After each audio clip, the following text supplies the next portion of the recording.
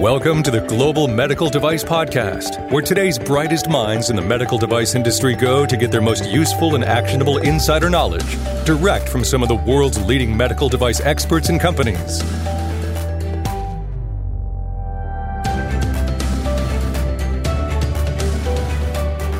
The medical device industry is built on continuous improvement, and that's not just for devices. It means for the people building those devices.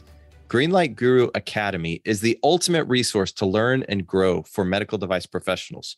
From quick, practical lessons to comprehensive certifications, you'll learn everything you need to know to keep up with the medical device industry. Visit www.greenlight.guru/academy today to start learning the skills for tomorrow. Hey everyone, welcome back. This is Etienne Nichols, the host of today's episode. Today I got to talk with Chris Parker from LabCorp. He's the Associate Department Head of In Vivo Biocompatibility at Toxicon Corporation, also known as LabCorp. Usually we don't think about them as a in vivo biocompatibility office, but they do a lot of things besides take your blood, for example, for your doctor. So we're going to be talking about submission deficiencies with Chris. What are some of the things that companies get dinged on in their submissions, for example, especially as it relates to their biocompatibility studies? These are some of the things that we got to discuss with Chris Parker in today's episode. Before we get to the episode, though, quick note, this episode was recorded at our booth at MDM West in Anaheim, California, at one of the largest manufacturing trade shows in North America. We like to go to these trade shows, like to hear what's going on in the industry and kind of get the message out. So you may hear a little background noise in the audio, but hopefully the message comes through loud and clear. We hope you enjoyed today's episode. Thanks for listening. Hey everyone, welcome back to the Global Medical Device Podcast. This is Etienne Nichols. Today we're coming live from Anaheim, California at the MDM West show. Today with me is Chris. Oh, Chris. I don't even know your last name. Chris Parker. I work within our biocompatibility program. I'm the associate department head within biocompatibility at LabCorp. So we used to be Toxicon. We joined the LabCorp umbrella last December, which has been a huge transition for us. It's opened up a lot of doors to really be able to serve a lot of the sponsors from start to finish on anything drug or device in their evaluation CRO testing programs. Okay, so and we could what we're going to be talking about is some different biocompatibility and different assessments and ways you can maybe avoid deficiencies in your submissions. But maybe before we get into that, because this is interesting to me, I was walking around the show and I saw the sign at your booth, LabCorp. Now, let's just go ahead and get the elephant in the room out of the way. So when I think LabCorp, I think blood draw testing, but don't hit me, but tell me where you guys are coming from now. Right. So there's two major sides to the business. There's you go get your blood drawn in your doctor's office and they'll take it off and they'll do all your blood analysis and your doctor will get the results back and tell you that you're healthy and your liver's functioning perfectly. They also do a lot of more in vitro diagnostics. So they've developed COVID tests and things like that. We have the other side of the business, which is more on the CRO side of things, where we now offer for medical devices and drugs all the way from the early stage discovery. Let's start the initial evaluations. Does this even work like it's supposed to? And then we can carry it all the way through your biocompatibility or your final GLP studies. And then we can also cover it from the regulatory, you start your trials, and then post-market surveillance also. Okay. So, and it's funny because from a company standpoint, so most of you listeners, the Global Medical Device Podcast is powered by Greenlight Guru. When I run into people at shows, they'll say, "Oh, Greenlight Guru, yeah, you guys are an educational platform," which is true. If you're familiar with our academy, you can see lots of different ways that we're training the industry and best practices for the regulations and so forth. But ultimately, we sell quality management software. That's one aspect of the software that we have is a QMS function. So I'm a little bit familiar with that is part of our business, but yeah. And I mean, the division that I came from used to be Toxicon. Okay. And then it was back last December 2021 when we were purchased and folded into the LabCorp to really offer more, round out a lot of the medical device offerings that they have.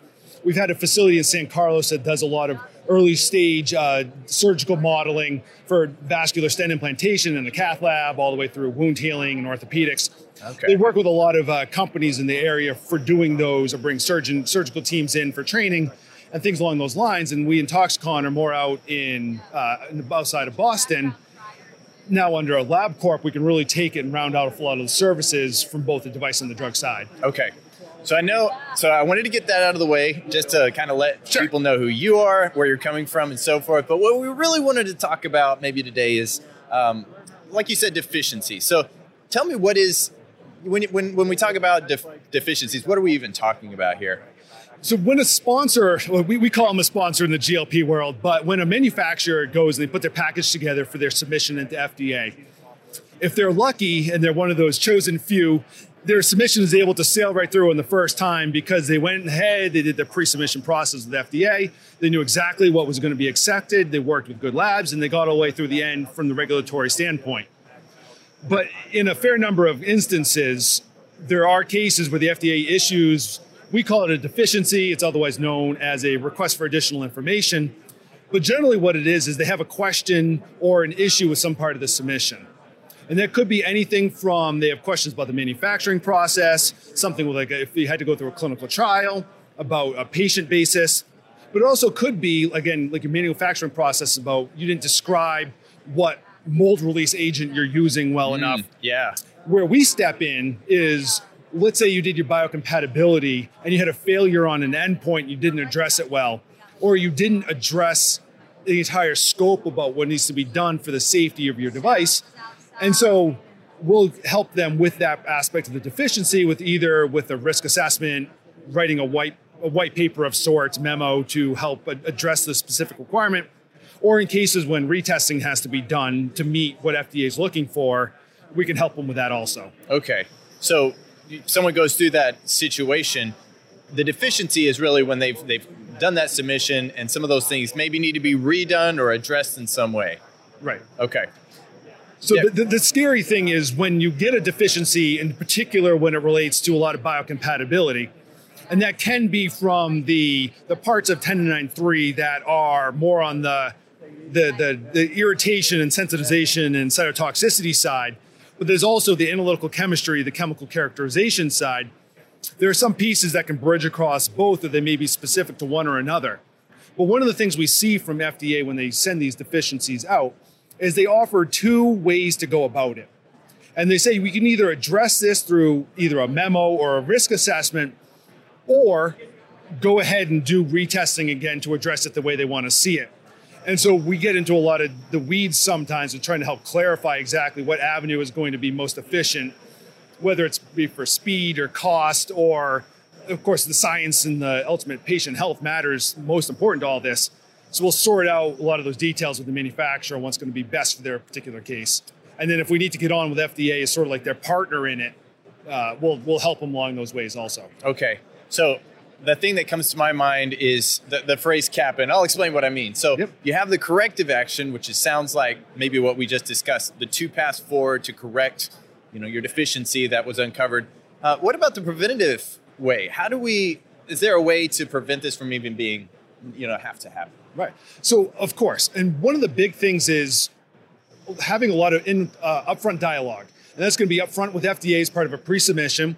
And not everyone does that, sometimes because of timing, or you weren't aware of the process, or they didn't have the consultant on board or the quality system to really push them into that path. The second way is to engage with a consultant or a lab who's very experienced in your type of device, because we've worked through a lot of the challenges that your particular device may have already, and we can start to ask a lot of the questions and mitigate some of these things up front.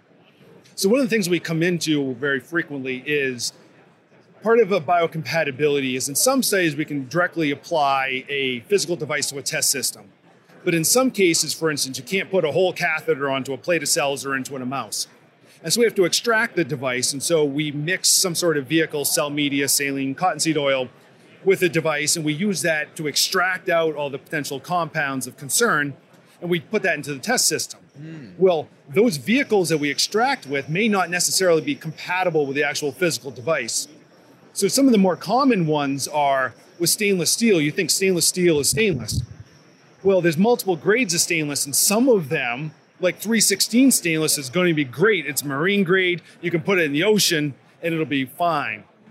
But on 304, there's a reaction that happens within the chloride that will all of a sudden cause lots of rusting.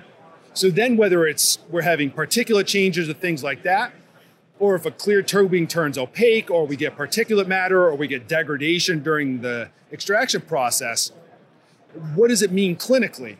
And so that's where we can help sort of assess up front is there a way to avoid some of these changes after extraction that happen? Or we can pre-plan for it and try to mitigate around it, or at least have a plan to attack it and address it so it's more proactive instead of reactive. And that's always what we want to do, and how I love educating people is to be proactive, not reactive. Yeah. Because then a little bit of time up front will save you a lot of time on the back end. And I want to come back to that, but before we do, so you mentioned the example, 304 stainless steel. Yep. What about the processes like post-processing?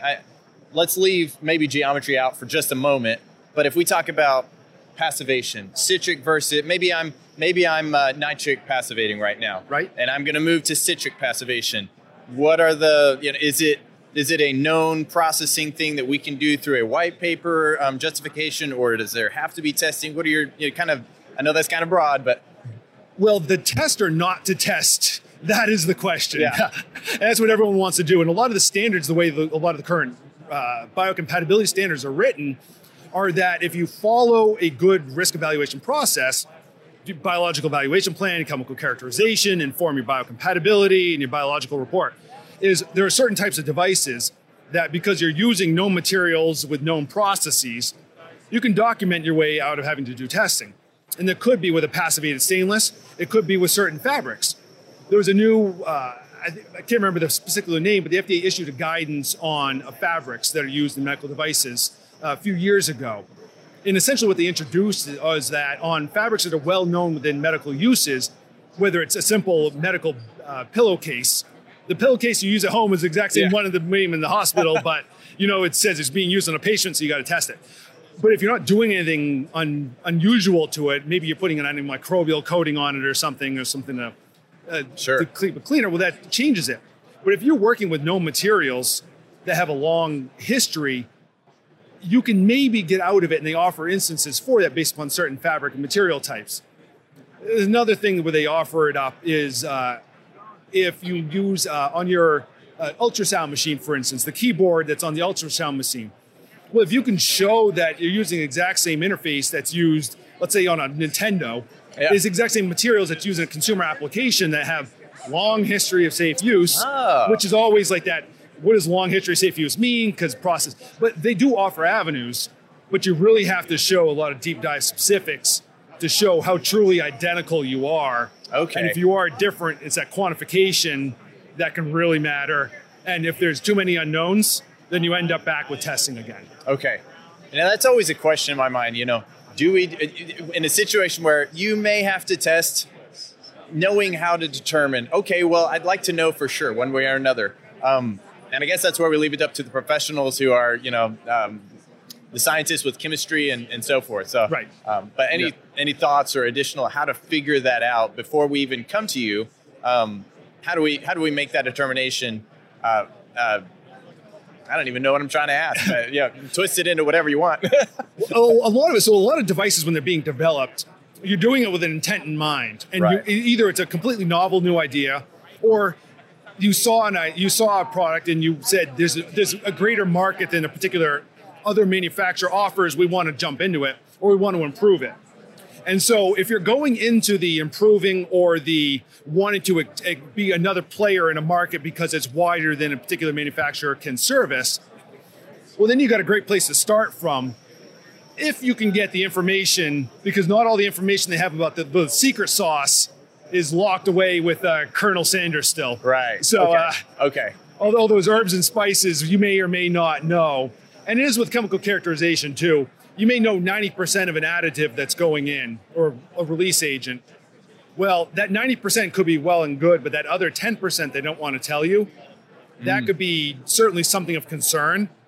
Well, that's when you can get involved with the toxicologist who can act as your third-party go-around and help get you some of that information. Okay. But knowing sort of what avenue you're trying to target, if you're a me too or an improvement, the more you can get on the initial product going in, as much as you can, and then seeing what's out there, whether they publish papers about themselves or whatever it might be. If they came out of a university, there may be a publication on it. But going that avenue is a great spot. Maybe you get lucky and you're working with a consultant who helped develop that other product. And then you're sort of like, it's a win-win for everyone. Friend of a friend. Right. Yeah. Okay. I know a guy. Yeah. So how early would it make sense to start involving someone such as yourself in the design process? Does it make sense? I have a working prototype. I know the materials I'm going to be using. Now let's talk about it. I can imagine a situation where we might have a failure, so maybe I would have liked a little bit upstream involvement, but what are your thoughts? Right. So early stage in the prototyping, when you've got a materials list and you're saying, these are the ones we know have really good physical properties, are going to match with what we need it to do. It's got a certain durometer or whatever it might be. You can also start to map out sort of, well, we think in the manufacturing, we've engaged with a CMO or whatever it may be, and they've said, hey, it may be good to use this sort of silicone oil or whatever it might be. We can start to look at that from a material standpoint to just start checking boxes that you're not using anything that's of concern. So we get to the final product, because ultimately you have your initial evaluation, but there's the final finished product, that FFP, that is in all the, when you get to final biocompatibility, where the rubber hits the road, where it's going to be more, when you start putting everything together, you can get new compounds of concern and so on. But we can look at every single material and additive from step one and start to screen it if there's anything of concern from the beginning, so you don't add something that you shouldn't have, get to the end and wish you hadn't, have to do rework. Okay. Yeah, that makes sense. Okay, I'm going to ask you a question that's a little, it's definitely outside my knowledge, so you feel free to say, hey, I'm not sure. I'm buckled up. California had, if I'm going back to my manufacturing days, we were dealing with something, I think it was Prop 65. Yep.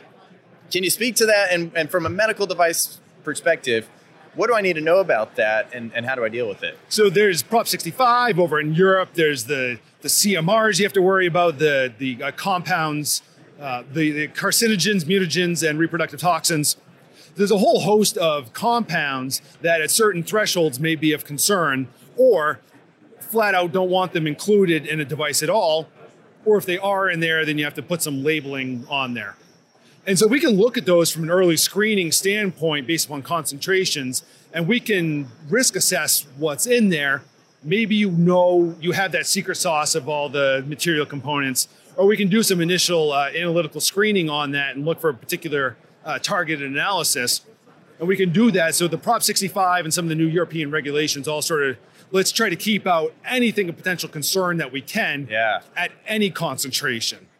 Because when you get into a lot of Part 17, Part 18 and biocompatibility, it's your analytical thresholds and your toxicological thresholds, and you want to make sure you're not going above a certain level of concentration with your compound. Well, we obviously want to always keep that in mind, but there's definitely places where we want to keep them out starting from zero. So working with those, we can take out a lot of that risk up front if you engage with a toxicologist or an analytical group to help you with that assessment. So from a quality perspective, I would hope that companies would, maybe take these things, like you said, the carcinogens and so forth in Europe, or Prop 65, those material lists, and really be implementing that from a quality global standpoint. Yes. Is it a requirement in other areas though right now if I'm not going to if I'm not going to sell in California, for example, or Europe? How have you seen companies handle that? Just kind of out of curiosity. Well, one of the things we see with a lot of things is your initial indication may not be to enter Europe. Or we work with a lot of European companies and they say, we're just going for our CE mark now. And then we ask them, well, do you ever think about engaging with the US market? Mm-hmm. Well, we think we might get there in a few years, but we just want to do our CE mark now. Well, you can do it as an iterative process where you can attack the points that are specific to what you need now and then come back and do the rest later.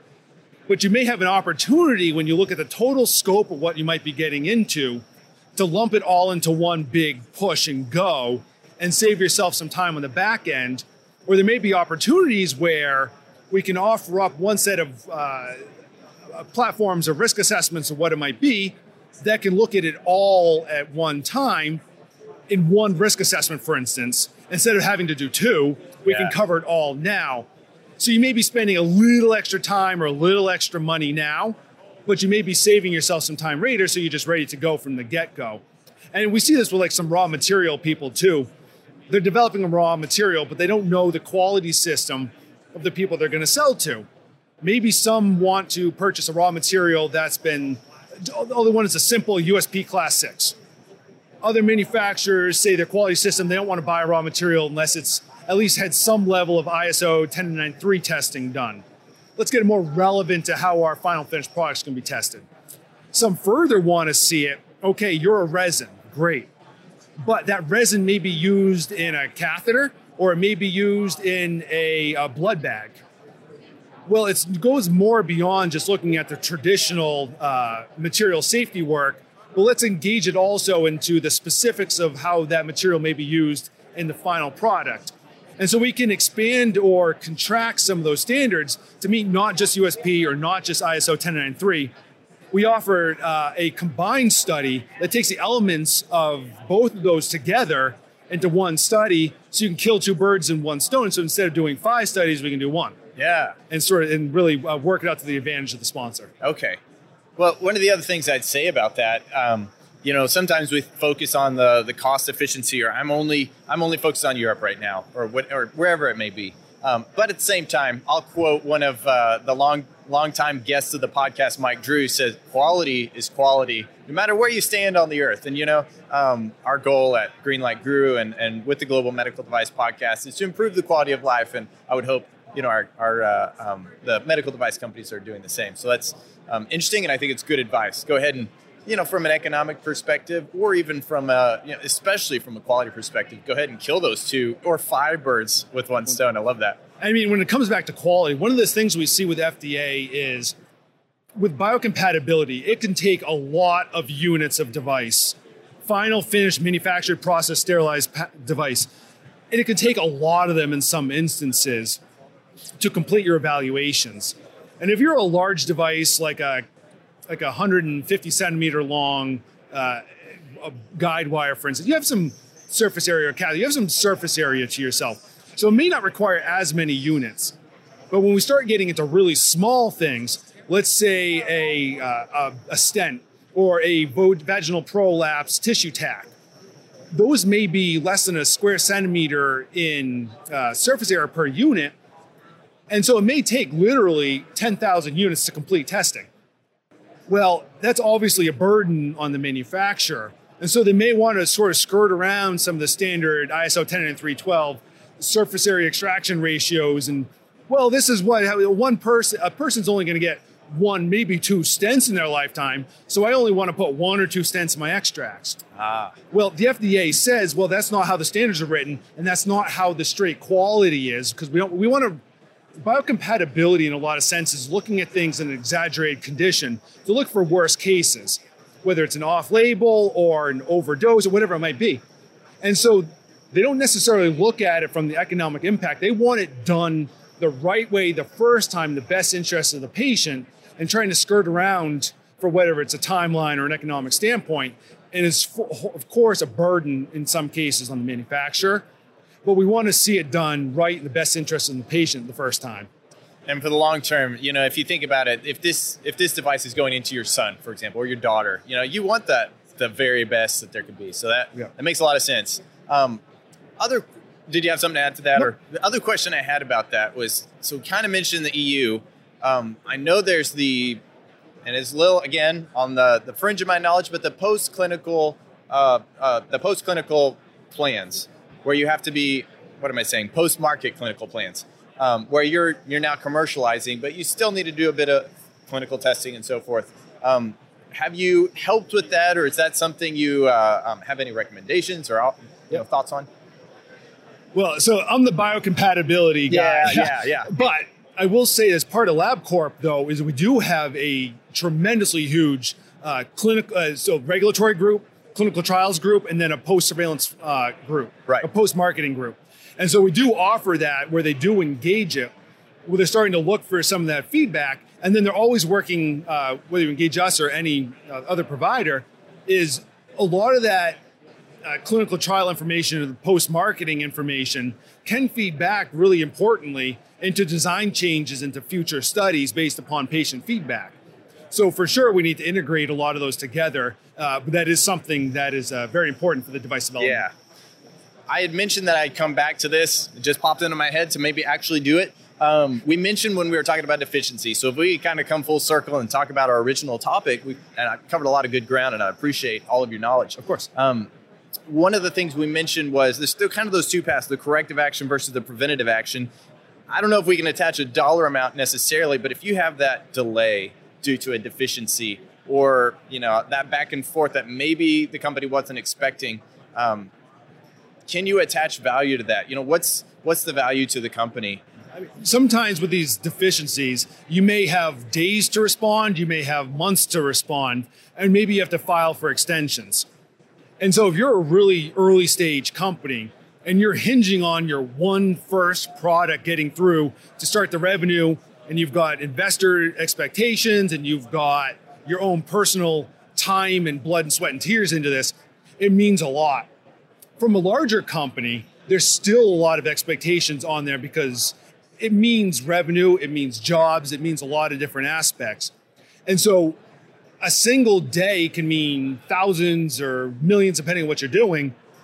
And so I don't know if you can attach a specific, because of a lot of the cases, but especially for those smaller companies, not having to do those weeks and months of remedial work, because remedial work also costs more money. I mean, rework, everyone hates rework.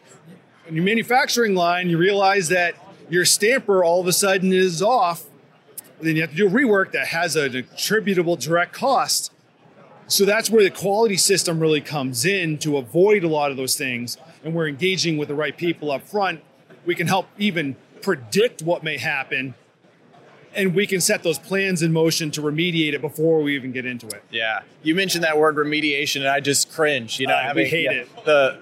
Having had to manage, aging CAPAs and so forth, just all the dread. Right. That makes a lot of sense. So the other thing you mentioned there was the quality management system, which of course, you're speaking our language, implementing quality from the beginning, those well-defined user needs, well-defined design inputs that really require or define all the different things that are going to lead to the type of testing that you're talking about.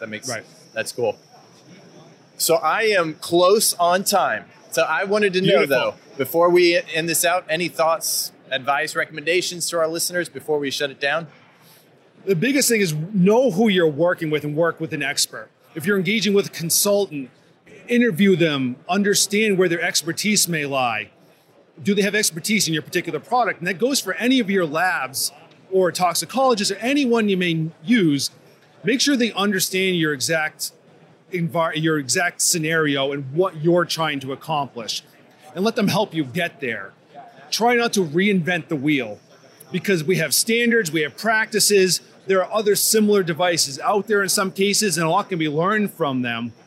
And a standard is called a standard, similar to a standard operating procedure is a standard operating procedure for a reason, is because it maps out what's going to be expected up to what's currently the best science and regulatory and whatever it might be out there for your particular case. So know who you're working with, make sure they understand you, and let them help guide you if you need that.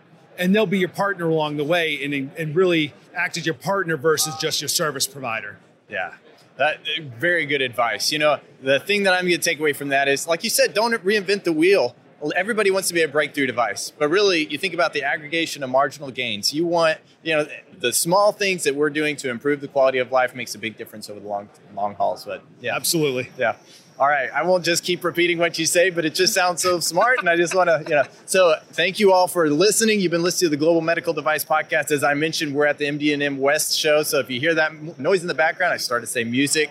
Yeah, a manufacturing guy. I guess that's music tires. I don't know. Well, the auto stampers are out front. So they're making grills for trucks right now. So maybe we're moving away from medical device in certain manufacturing areas, but all the same. Thank you for taking the time, Chris. It's a pleasure talking to you today. Appreciate you being a guest on the Global Medical Device Podcast, and we will see you all next time. All right. Thanks for having me. Thanks. The best medical device companies don't just follow the rules, they lead with quality. At Greenlight Guru, we try to do the same. Our medical device success platform is based on the latest FDA and ISO standards, as well as the best practices of medical device manufacturers who lead the industry with products of the highest quality. If you're ready to bring safer, better medical devices to market faster, contact greenlight.guru today.